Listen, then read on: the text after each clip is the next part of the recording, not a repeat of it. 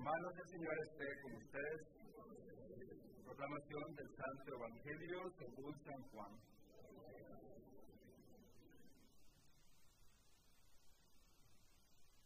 En aquel tiempo vio Juan el Bautista a Jesús que venía hacia él y exclamó: Este es el Cordero de Dios, el que quita el pecado del mundo. Este es aquel de quien yo he dicho: el que viene después de mí tiene precedencia sobre mí, porque ya existía antes que yo. Yo no lo conocía, pero he venido a bautizar con agua para que él sea dado a conocer a Israel. Entonces Juan dio este testimonio: vi al Espíritu descender del cielo en forma de paloma y posarse sobre él. Yo no lo conocía, pero el que me envió a bautizar con agua me dijo: aquel sobre quien veas que baja y se posa el Espíritu Santo, ese es el que ha de bautizar con el Espíritu Santo. Pues bien, yo lo vi y doy testimonio de que este es el Hijo de Dios. Palabra del Señor.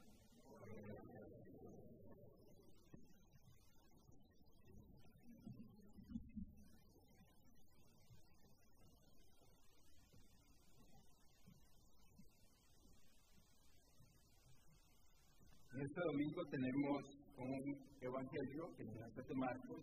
Marcos es el evangelista de este ciclo, de este año, pero Juan ayuda a todos los evangelistas, y especialmente porque este año el bautismo del Señor fue el lunes, fue la última fiesta, la última celebración navideña que teníamos. El lunes terminó Navidad, cuando celebramos el bautismo del Señor, y hoy 18 celebramos, ¿qué era? ¿Recuerdan? La Epifanía, que es la manifestación de Dios. Estos evangelios del lunes y del domingo, junto con este, es muy parecido, especialmente con el lunes. Aunque hoy no estamos celebrando el bautismo del Señor, celebramos nuestro bautismo y recordamos algo importante, que es que empezamos el año litúrgico ya la semana pasada. Aunque terminamos el lunes, ya el lunes era la primera semana del tiempo ordinario. Ya terminamos Navidad, ahora estamos en tiempo ordinario, que son ¿cuántas semanas? ¿Cuántas semanas son en tiempo ordinario? Y no misa noche. Son 34 semanas. Este año paramos, como siempre, cuando empezamos la cuaresma. ¿Cuándo empezamos la cuaresma? A ver, Pablo. Ahí cayó, ¿verdad? Miércoles ¿cuándo? Muy inteligente, miércoles de ceniza, correcto. ¿Qué fecha? 22 o 21 de febrero, por ahí es el miércoles de ceniza. ¿Cuántas semanas dura la cuaresma? ¿Ah? Están quedados, están aplacados. 5 semanas. 5 semanas de cuaresma, ¿verdad? ¿O no? Estoy equivocado. 5 semanas de cuaresma, y luego de cuaresma, ¿qué sigue?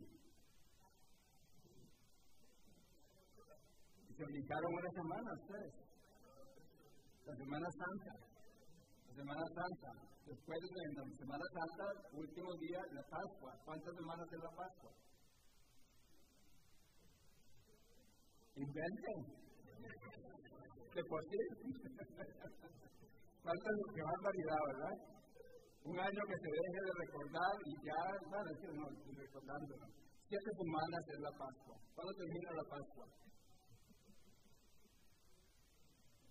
¿Cuándo termina la Pascua? En Pentecostés, en mayo 20. En Pentecostés son 7 semanas después de la resurrección, hasta Pentecostés es Pascua. Y después de Pentecostés, ya terminamos la Pascua, ¿qué sigue?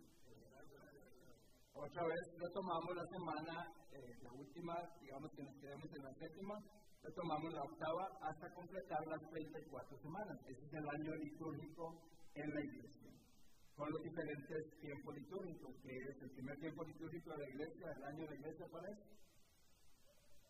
Ay. Ustedes sí están mal. Yo creo que lo ganaron los de sábado en la noche. Empezamos el tiempo litúrgico, el año litúrgico, con el tiempo del Adviento. Cada año es lo mismo, hombres y mujeres. Con Adviento, después del Adviento sigue el tiempo ordinario, después Cuaresma, y después Semana Santa, Pascua, y otra vez tiempo ordinario. Estos son los tiempos del año litúrgico. ¿Qué pasa? ¿No estudian nada? Y el Señor, después de la misa del 7, le dice: Padre, ¿por qué no me enseña esos libros donde están todos esos santos? ¿Cuáles santos? ¿Qué dijo eso? Óigame, que andamos, ¿verdad? Si les pregunto por alguna serie, me la cuentan de memoria. Eso sí estoy claro. Tenemos que estudiar un poquito más, ¿verdad? Y algunos no quisieran anotarse para el programa de evangelización que empieza el 25, se llenó, gracias a Dios, ya no hay campo para que se noten los que no querían, ¿verdad? Ahora por conciencia yo voy a ir porque yo no sé nada, me gusta separado. Después esperan otro año que venga otra vez el programa.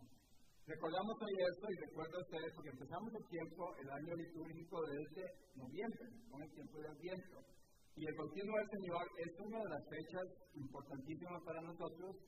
Por ejemplo, ustedes oyeron hoy que San Juan dijo: este es el Cordero de Dios que quita el pecado del mundo. Esa oración la decimos en la misa antes de la comunión, ¿verdad? Cuando el Padre señala: este es el Cordero de Dios que quita, este es. ¿Verdad? Y todo el mundo reconoce eso. ¿Y ustedes creen que es el Hijo de Dios? ¿Ese? ¿Sí? Unos cuantos creen que es el Hijo de Dios, otros no saben que. En el Antiguo Testamento nadie había sido llamado Cordero de Dios. No podía ser eso posible. No podía ser. Ningún humano podía haber sido llamado en el Antiguo Testamento el Cordero de Dios. Hasta que San Juan Bautista llama a Jesús, lo identifica como el Cordero de Dios, porque Él es el Cordero de Dios. En el Antiguo Testamento el Cordero se celebraba en la Pascua, ¿recuerdan? Seguramente que sí, recuerdan. Jueves Santo, en los Jueves Santos tenemos una lectura todos los años desde que nacimos, una lectura de Éxodo. Y esa lectura relata el paso del exterminador por la vida de las familias. Cada familia que tenía la puerta marcada con la sangre o con la cruz, esa familia era salvada. No entraba ahí el exterminador, el demonio, el diablo, lo que quieras llamarle. No entraba el pecado, digamos. Porque esa familia estaba cubierta con el Cordero de Dios. Cada año en la Pascua se ofrecía el Cordero de Dios, el sacrificio por los pecados. Cada año. Entonces nadie era llamado Cordero de Dios. Eso no podía ser, eso era algo impensable. Pero Jesús es el Cordero de Dios y Juan lo identifica como el Cordero de Dios porque Juan sabía las promesas del Antiguo Testamento. Entonces él dice: es aquí el Cordero de Dios que quita el pecado del mundo. Cuando dice que quita el pecado del mundo, no es que nos quita los pecados que nosotros tenemos. El pecado del mundo es la gente que no aceptó a Jesucristo como el Hijo de Dios. La gente que no reconoció que este Mesías, por más bueno que era, no lo reconocía el Hijo de Dios. Entonces, ese es el pecado del mundo. Entonces, Juan está anunciando algo. Este es el Cordero de Dios, el que quita el pecado del mundo, significa que es este hombre que se llama Jesucristo, el hijo de María y de José, que va a morir crucificado en la cruz. Él nos va a salvar a todos los hombres y mujeres de la muerte eterna, y nos va a dar la gloria eterna. Pero el que quita el pecado del mundo se refería más a todos esos hombres y mujeres que no creían y no lo aceptaron como el Hijo de Dios. Y hoy también hay muchos hombres y mujeres que no creen en la Eucaristía, que no creen en la Iglesia, que no creen en el Espíritu Santo, y yo digo: y están bautizados. O sea, si no creen en nada de eso, no creen en su bautismo, entonces me imagino que no, porque no lo viven, ¿verdad? ¿Estamos ante eso o no? Un montón de indiferentes, un montón de gente que... ¿Por qué? Porque ese es el pecado del mundo. Porque aceptar a Dios significa que yo reconozca mis faltas. Aceptar a Dios como el Salvador implica que yo cambie mi vida. Aceptar a Dios como Salvador implica que yo lo siga y le dé culto y tenga que ir a la celebración y tenga que mostrar mi fe. Ese es el pecado del mundo.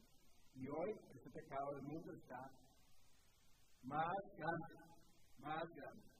Entonces nosotros que creemos, estamos aquí y creemos, aunque no sepamos los tiempos litúrgicos, creemos, tenemos que tomar en serio este bautismo que hemos recibido y que hoy renovamos con esto que dice, este es el Cordero de Dios, porque Juan no dice que él lo bautizó, él dice, me dijeron que sobre aquel que se forzara el Espíritu, ese él. Yo bautizo con agua, él no bautiza con sangre. La sangre es referido al Antiguo Testamento, las puertas marcadas. ¿Ustedes marcaron sus puertas con la bendición que se llevaron? Ustedes se la llevaron nada más y ya. Me encantaría ir a cada una de las casas. Esa bendición que se dio para la semana pasada de la Epifanía es esto del Jueves Santo, de las puertas marcadas con la sangre para que no entre el exterminador. Ustedes recuerdan que antes con la palma bendita poníamos, no sé ustedes, pero en mi familia siempre, después del Domingo de Ramos, una cruz hecha con la palma en la entrada de la casa.